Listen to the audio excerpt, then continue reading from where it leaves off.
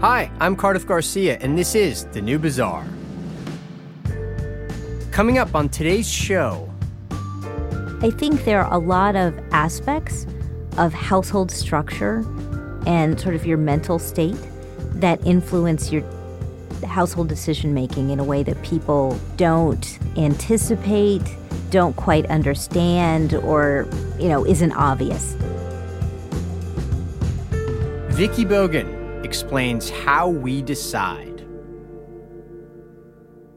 Vicki Bogan is an economist who specializes in financial economics, household finance, and behavioral finance. And that's all a way of saying that she's a specialist in how people choose, and specifically, how they make investment decisions.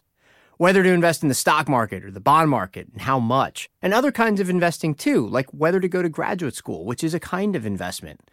And I have found her work to be quite revelatory because the things she's found that influence our investment decisions are often things that we don't really consider, like the kinds of households we live in, our health, even things like the gender of our children. And I especially love that in a few of her papers, a few of her experiments, the results of her work ended up overturning her own expectations. The results surprised her, as you'll hear in the chat. And that is the kind of economist, the kind of social scientist who I trust the most. An economist whose findings are unpredictable because it means that she's following the data wherever it leads. She hasn't designed the research just to confirm what she already believes. She's interested in figuring out what is really going on, not how people should make choices, but how they actually do make choices. So I invited Vicki on the show, and one by one, we just kind of went through the findings of some of her fascinating papers in her body of work on how people make investment decisions. It was a great chat. Here it is.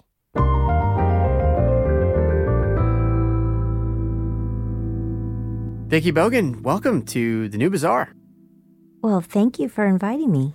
So let's start with a paper of yours titled Business Cycles, Race, and Investment in Graduate Education.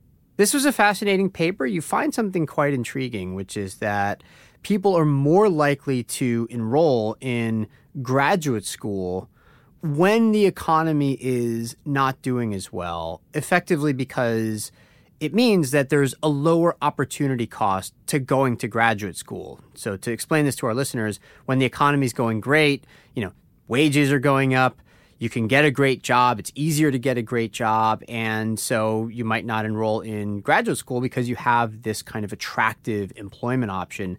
Well, of course, when those options start to go away in a recession or just when the economy's sluggish, you're more likely to enroll in graduate school. That part of it, I think, is fairly intuitive once it's pointed out, but you also found that this effect differs by race and ethnicity. So can you kind of take us through the findings? How does it differ? So you explained it brilliantly, so thank you for that. And so this paper is really focusing on, I do a lot of work in investments, and this is a type of investment. It's an investment in your own human capital. And so this is a household decision as to whether or not you go to graduate school. And as you said, this is graduate school, not just college. So these are individuals that we looked at in the study were people that already had a college degree, and this was their decision whether they wanted to pursue an MBA or some other type of, a PhD or some other type of graduate program. And oftentimes it's hard to leave your job or quit your job, take a new type of position to give you the time to pursue graduate education. That's harder to do when like you said, wages are going up and you're making a good salary. It's a lot easier to do when, as economists, what we say, the opportunity cost is low. And so, maybe I got laid off because there's an economic downturn. This is a great time to go back to school and enhance my human capital. And so if you are giving up less, your opportunity cost is lower, and so it's easier to go back to graduate school. We looked at this kind of effect within racial group. And what we found is that this whole, effect of going back to graduate school when the economy goes down is greater for certain underrepresented minority groups. And what we conclude is that this is pretty strong suggestive evidence that the opportunity costs for certain underrepresented minority groups are lower, and correspondingly, we say that this is suggestive of labor market types of discrimination, which is evident in a lot of the statistics. Like, we know that unemployment rates for underrepresented minorities are usually always higher than for whites, for example. But during times of economic difficulty, we know that certain underrepresented minority groups disproportionately suffer. And so in, an economic downturn, unemployment rates are going to go up across the board, but they go up by a larger percentage or a greater number of percentage points for like Blacks and Latinos, for example. And so in this paper, we're able to show that this effect of kind of the magnitude of the effects of the business cycle on graduate school enrollment is greater for particular underrepresented minority groups. Yeah, this is such an intriguing way to think about it. Let me see if I can summarize that. We know, as you said, that when there's a downturn, when there's a recession, that in particular, African American and Hispanic workers end up having their unemployment rates shoot up by more, for example, than for white workers. In other words, things get worse at an even faster pace and at a steeper incline for African American and Hispanic workers. And because of that, this effect of African American and Hispanic workers choosing to go to graduate school in a downturn is greater than it is for white workers, precisely because the labor market ends up getting worse so much more for them than for white workers. Is that about right? Exactly right. Yeah. And I guess this is also intriguing because I think a lot of people regard graduate school as like this very sober decision that people make of like, well, this is what I want for my long-term future, so I'll make this investment in education, in my human capital now, and that'll set me up for, 30 or 40 years of having this degree and therefore being so much more competitive in the labor market in the future. But actually what you're pointing out here is that it's also quite subject to short-term conditions, to the conditions that face us over the next few years. And I just thought that this was an interesting thing to point out. As you said, we shouldn't think of all this stuff, as a theoretical construct. You're trying to study empirically what actually happens. And what actually happens is that people sometimes make these investments in their education because of short-term considerations and not because, or not exclusively because, they think it's the best thing for them for decades down the line. There actually are a lot of people here who presumably then would prefer to keep working, to stay in the labor market. They just don't because the labor market itself is undergoing a bad period. Yeah, that's exactly right. And, one of the places where you see this the most is actually as a college professor, right? And so I've been at Cornell for quite a few years, and we've been through a lot of, ups and downs with the business cycle. And when the economy tightens up, a lot of my students are, well, I think I might go to grad school. Could you write me a recommendation for graduate school? Because it becomes much more difficult to find a job. And so in the short term, it's a great option. Yeah. It's just, there's something, I don't know, there's something a little bit sad about this, right? Like you think of graduate schools like, yes, like go do this. It's a huge commitment. By the way, it costs a ton of money. It's not just a commitment of a few years of your time to set you up, for later. It's hugely expensive. But people are doing it sometimes for precisely the reason that you gave, which is like, well, I'd love to have a job and a job that pays me well, but the labor market sucks, so I'll just go do this other thing instead. It's not like an idealistic way of understanding this, but it does seem to me, and your research confirms it, a more realistic way of understanding how people make those decisions. Sometimes it's not really because they had a choice, or they did have a choice, but it was within a more constrained environment of choices. It wasn't because they looked at like a whole landscape of great opportunities and they chose this one as the best one for them. It's because it was the best one for them in a kind of worsening environment that was constraining their other choices, you know? Yeah. So it's really the exact opposite of what I did. You know, I chose to go back to graduate school when the economy was going well. My parents were like, "You're quitting What are you your doing? job? You can get a job now. What are you doing?" And I said, "Trust me, I know what I'm doing." And it worked out for me, luckily. Yeah.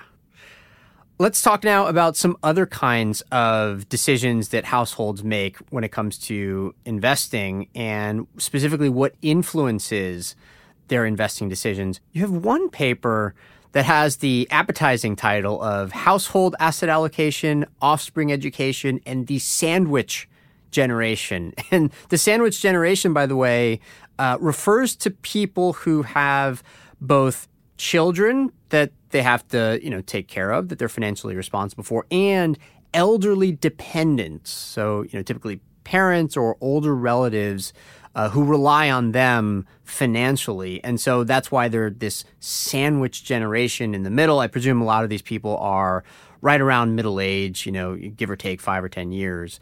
And how that affects their likelihood of investing in the stock market and in other things. So can you kind of just take us through the findings there and why things are so tough for this sandwich generation?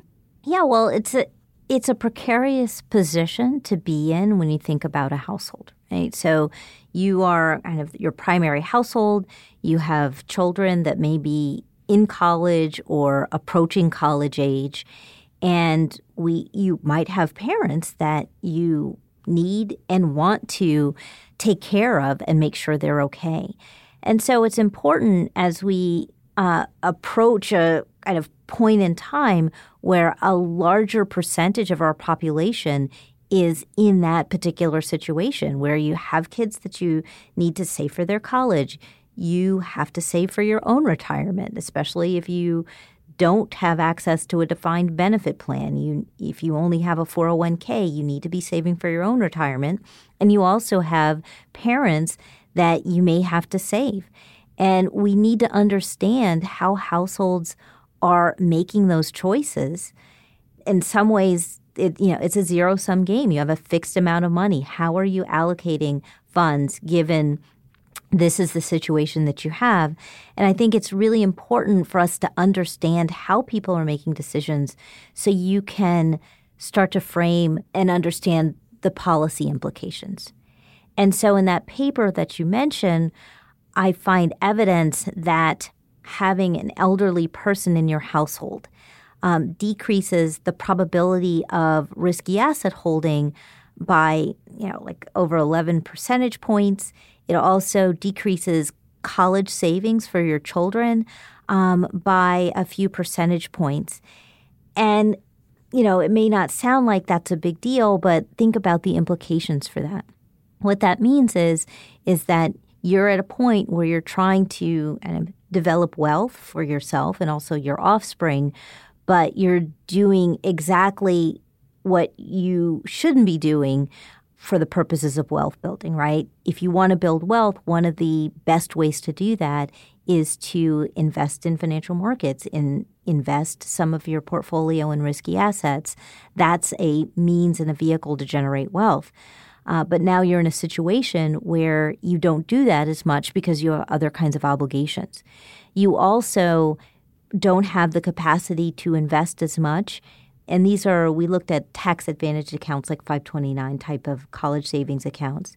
And we found that households don't invest as much in these tax advantaged college savings accounts for their children. And so this situation is having wealth implications across generations, right? Because you have to take care of one generation and their implications for your wealth building that's going to affect your offspring, and also implications for your investment in your offspring's human capital accumulation, so their ability to get a college degree. And so this, to me, shows the critical linkages between systems like Social Security, which should be there to protect people in retirement age that is often lacking, and financial aid for people to pay for their college education. And so you might not think those two issues are connected, but they are connected through this sandwich generation and the choices that households are having to make in this time period. Yeah, when you're in the sandwich generation, that is when you're supposed to be saving your money because, of course, it's when you're probably close to peak earnings, in middle age. It's when, you're sort of on the home stretch the last couple of decades before you retire. And ideally by then, you're paying down your house, you're saving for retirement. Hopefully you can get your kids through college. And in fact, you write in this paper that having any elderly dependents decreases the probability of both stockholding and college savings by twice as much as poor personal health. In other words, from a financial standpoint, it is actually twice as bad to have an elderly dependent, a parent that you're financially responsible for or another relative, as having bad health. That was a stunning line, I got to say.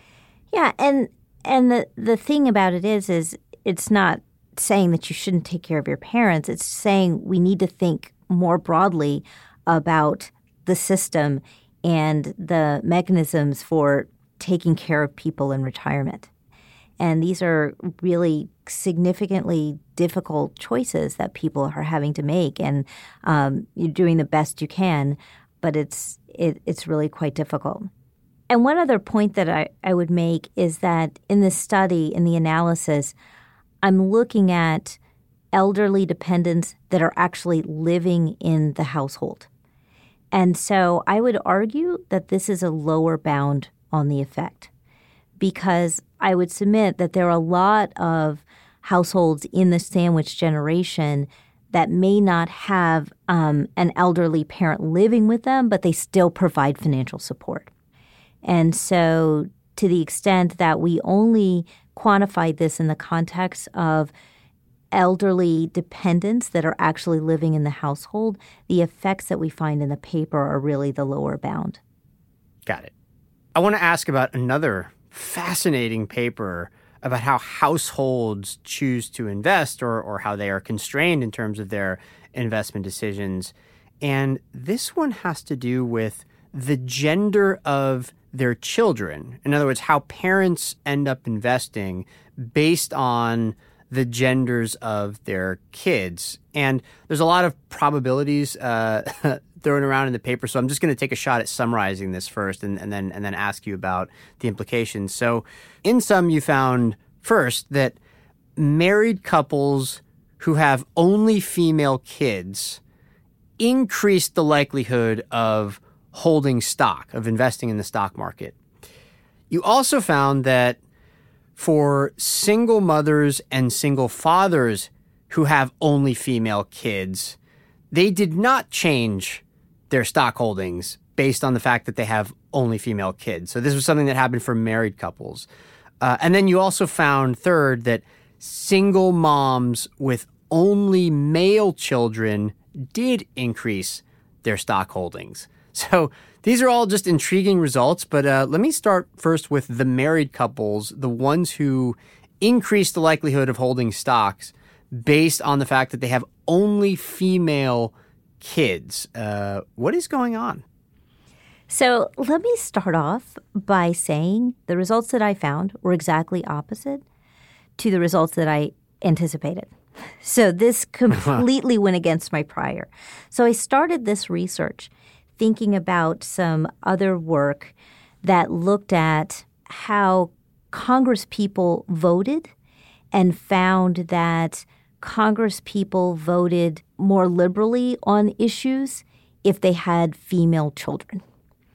And so it got me to thinking, maybe the gender of your children can affect other types of decisions. And since I'm interested in investment decisions, I wanted to look at the gender of children and how it affected investment decisions. What I thought was that, we know that women are often more risk averse than men in the financial decision-making context.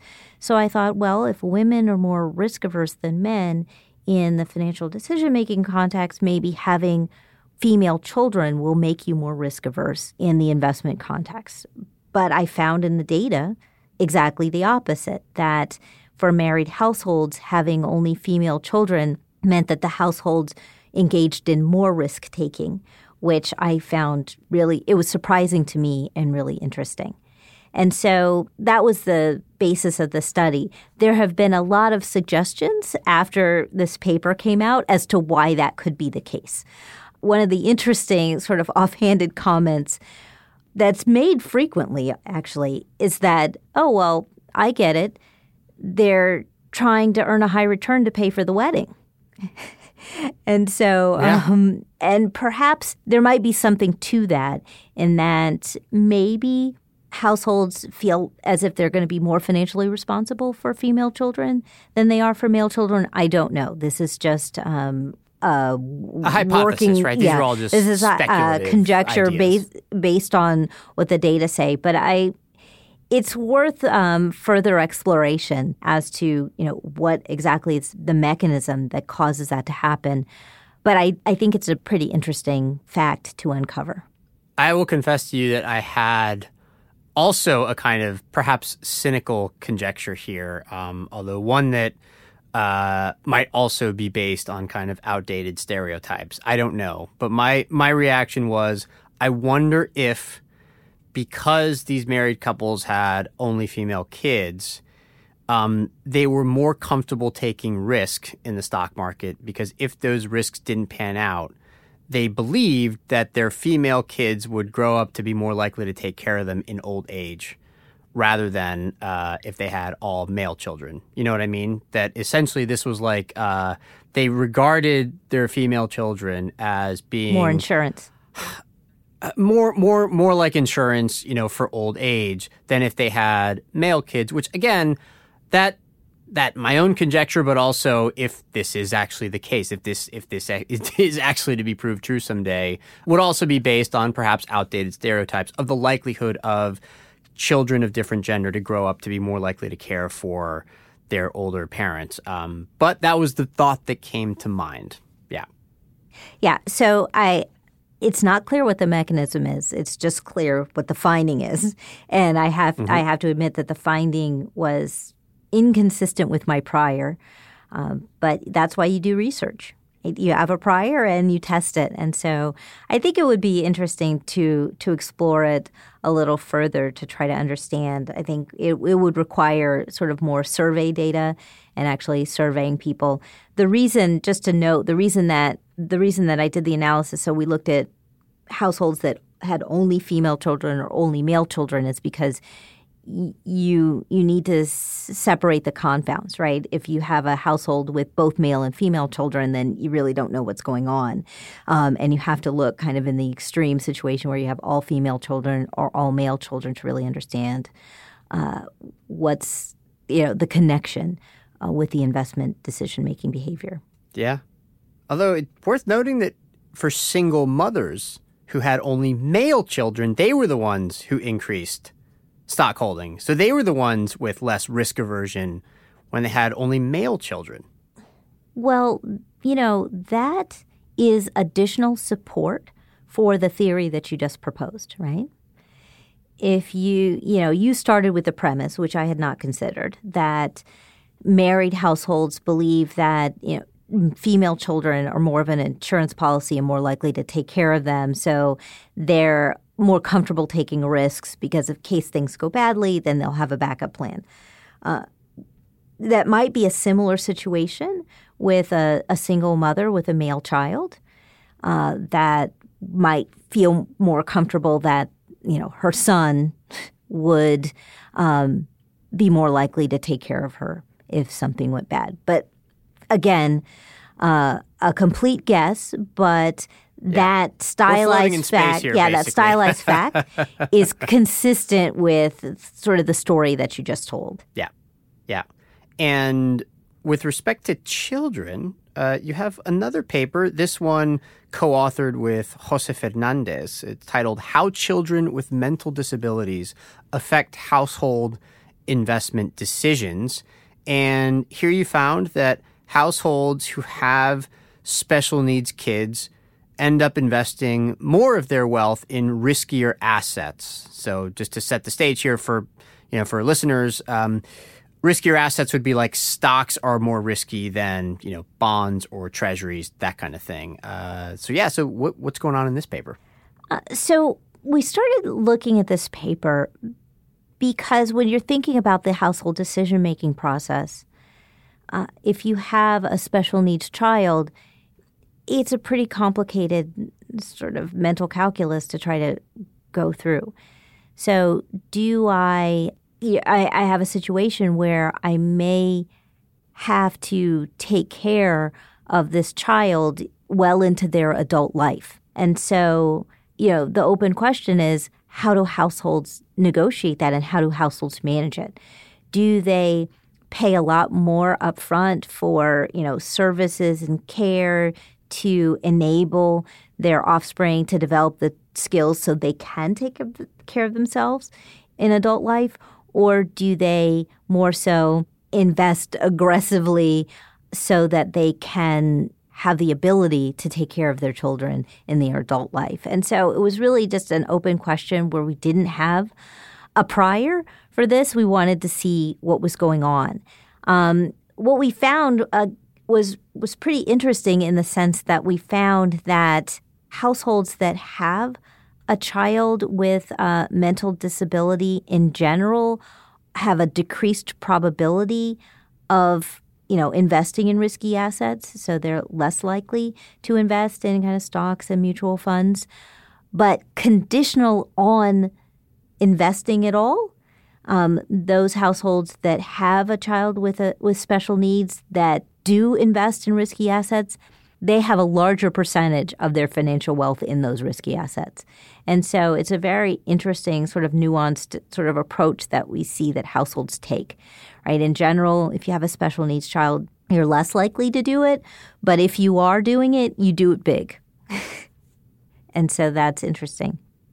Yeah. There's like a very stark kind of split there. I guess the question that brought to mind for me was whether having a child with mental disabilities just meant that you also had to spend more money to care for the child, which meant that you might have less money left over to invest. But if you did have some money left over to invest, then, as you said, you might be more likely to invest in riskier assets, hoping to make more money over time, perhaps because you're anticipating that you'll need a little bit more money later on. But again, I guess some of these other considerations are a little bit more speculative. That's exactly the conclusion that we came to. Oh, it is? Right? Okay. You probably have, more expenses, don't have the capacity to invest in riskier assets or, engage with the markets to the same degree.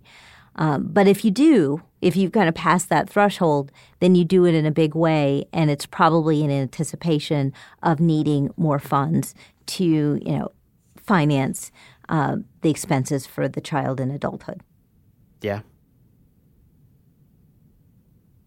Vicki, the next paper I want to ask you about is one that's about immigrant households in the United States and how their investment behavior varies by the country of origin that they came from, the country of origin of those immigrants.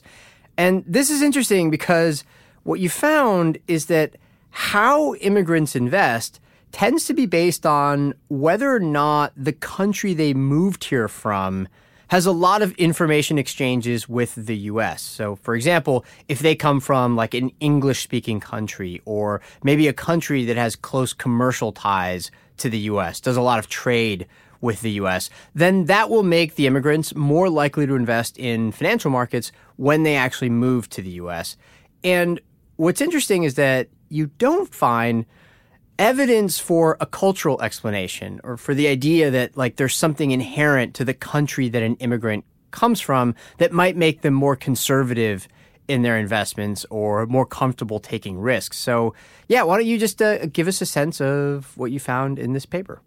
Yeah, so this is an interesting paper because we were, trying to uncover what were some of the reasons for different patterns in investing for various immigrant groups. And so often the first thing that could spring to mind was, well, maybe it's something with culture that is, influencing investment decisions in a particular way. But with this paper, what we found, it's, again, this information cost story and the idea that information costs are barriers to participation for particular groups. And we found that people that came from countries that had lower barriers or lower information costs were more likely to engage with the markets than people that immigrated from countries that did not. Yeah.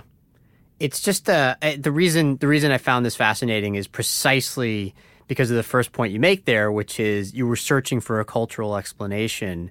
And there just doesn't, as you write, to quote you directly, in our results, we find little support for this theory. In other words, that if you're coming from Germany and people think of Germans as being more cautious, and you come to the U.S., well, actually, that doesn't seem to be the thing that influences how much risk you're willing to take. It seems to be more determined by whether or not you come from a place that has more of an exchange going on with the U.S. And what it brings to mind also is that I'd love to see something like this tried in other parts of the world, like in the stock markets of, South America or in the stock markets of Europe or that kind of thing. Maybe at some point, someone based over there, a European scholar, can kind of come across your work and say, hey, I wonder if this applies to how people invest in the German stock market or in the UK or something like that. I'd be intrigued by this. So how surprised were you to discover this? Yeah, it was really surprising, but to me that's the fun thing. That's the fun of research, right? You go in with perhaps this could be it. You go in with economists. We call it our prior, and then you take it to the data and you test the question. And sometimes the results come back differently than you anticipated, and that's okay. That's the fun of research, I guess. And so initially we did enter this project thinking that perhaps we could find some cultural link, but we did not. And we found it's more consistent with this information cost story. And finally, Vicki, I want to turn now to your work on mental health and how it affects certain choices that people make. So you've got a forthcoming paper with co-authors Angela Fertig and David Just, and the title of this paper is Self-Employment and Mental Health. And specifically, you look at whether having certain kinds of psychological distress, and so that could be like anxiety or maybe depression, whether that makes people more likely to be self-employed rather than working in like a wage and salary type job where you work for a company, you've got colleagues, it's sort of structured and bureaucratic. And then you looked at the same thing for people with longer term mental illnesses. So basically, whether folks overall with mental health issues are more likely to be freelancers or like small scale entrepreneurs. What did you find? Yeah, so actually, thank you for asking about this paper. This is interesting because we wanted to look at how mental health affects your occupational choice decisions. And the logic there is it the case that wage and salary employment is more difficult for people with certain types of mental health issues? And so if that's the case, do you see, in fact, that people with certain types of mental health issues tend to go into self-employment where they're maybe more flexible or less structured in a way that makes employment more desirable? We do a deep dive into a specific type of mental health issue. We look at what's classified as psychological distress, which is a fancy way to say depression and anxiety. And so we look at a couple of different, long-term data sets, and we find, irrespective of what type of psychological distress measure we use, we find that men that have moderate psychological distress have a higher probability of going into unincorporated self-employment. What does that mean exactly? That sounds like freelancing or starting like a small business, but not with the intent to, make it like a big company, that kind of thing. Yeah, so that's kind of the more mom and pop type of self-employment as opposed to I'm going to start the next Amazon. It makes sense when you think about it that if you have some types of health issues or mental health issues and wage and salary employment could be more difficult for you for a lot of reasons, you would tend to gravitate towards a type of career that was a little more flexible and perhaps a little less stressful, for your career choice. We also find, to your other point, we're able to look at long-term mental health issues, and these are not just solely connected to psychological distress, but this is, we think, when we're talking long-term mental health issues, we're talking about people that have had a mental health diagnosis for a long period of time, and it could be a whole host of different types of mental health issues. But we do find that long-term mental illness can increase the probability of self-employment in these unincorporated types of businesses for both men and women.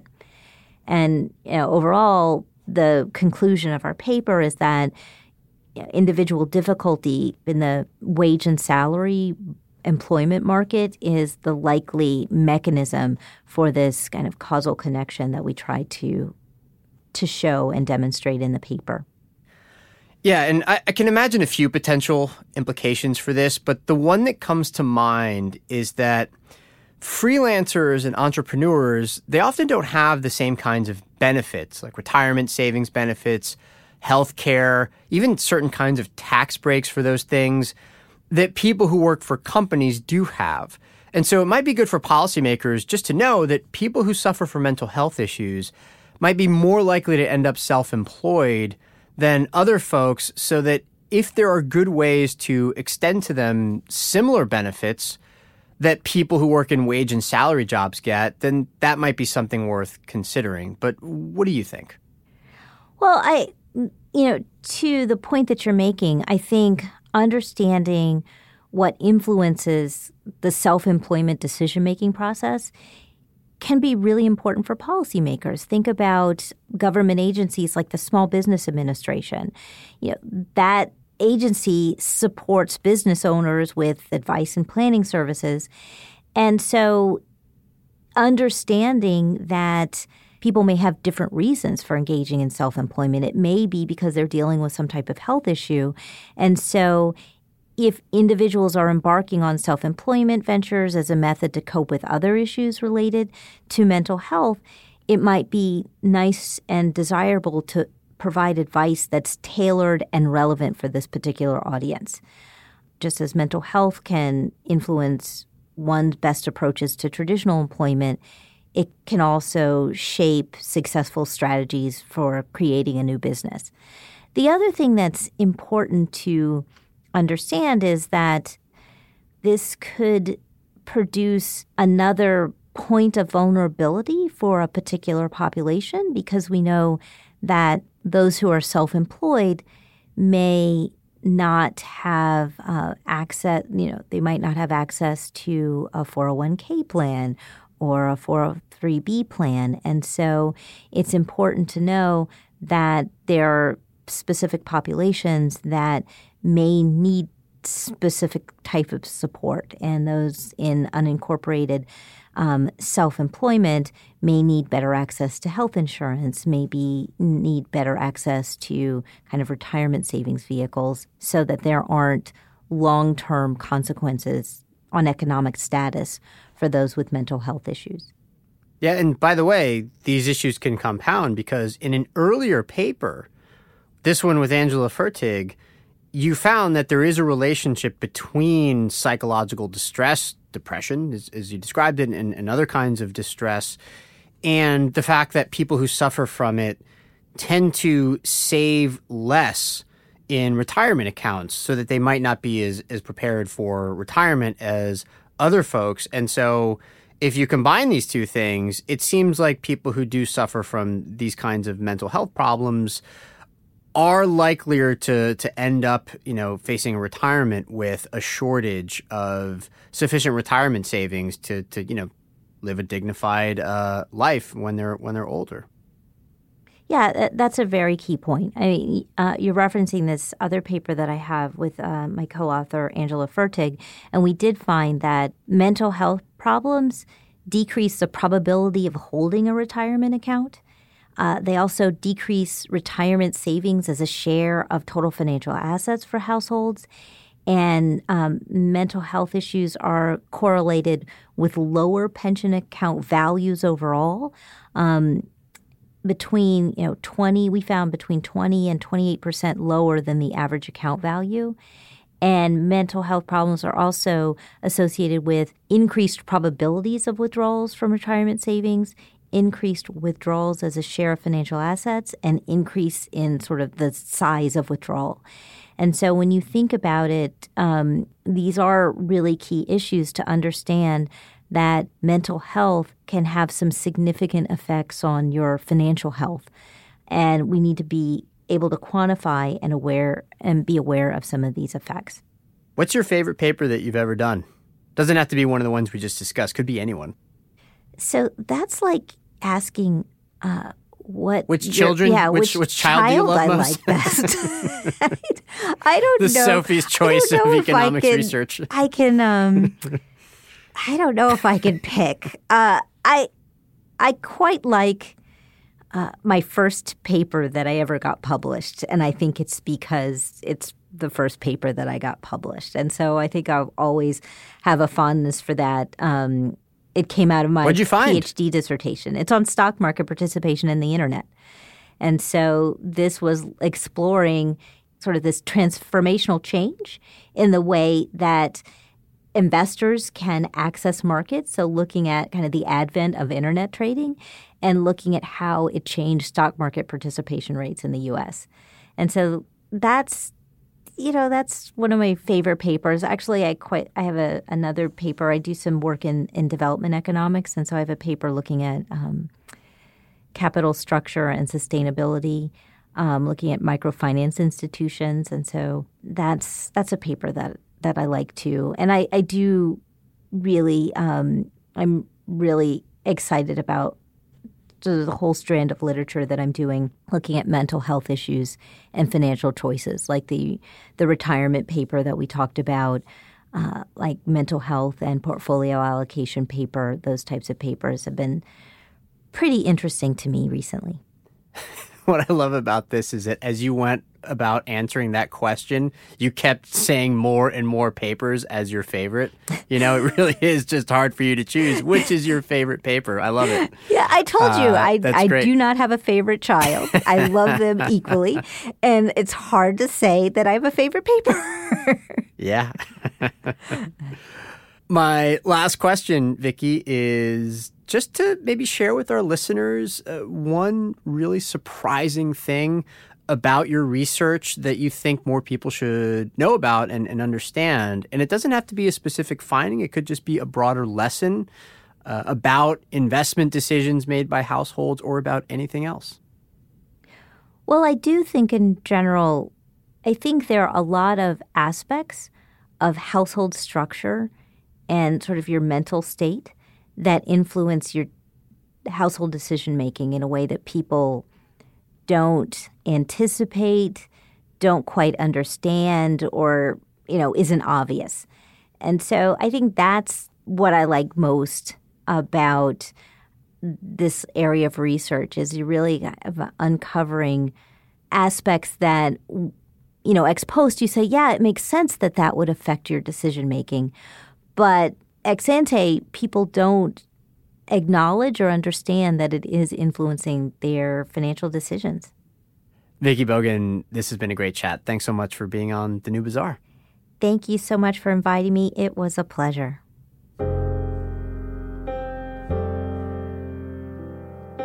And that is it for today's show. We are going to post links to all of Vicki's papers that we discussed today in the show notes for this episode, along with links to some of her other work, because she's done a lot. The New Bazaar is a production of Bazaar Audio from me and executive producer Amy Keene. Adrian Lilly is our sound engineer, and our music is by Scott Lane and DJ Harrison of Subfloor Studio. Please follow or subscribe to The New Bazaar on your app of choice. And if you enjoyed today's show, leave us a review or tell a friend. It really is the best way for people to find out about us. And that is what will ensure that we can keep doing the show. If you want to get in touch, I'm on Twitter as @CardiffGarcia, or you can email us at hello@bazaaraudio.com. That's hello@BAZAARAUDIO.com. And we'll see you next week.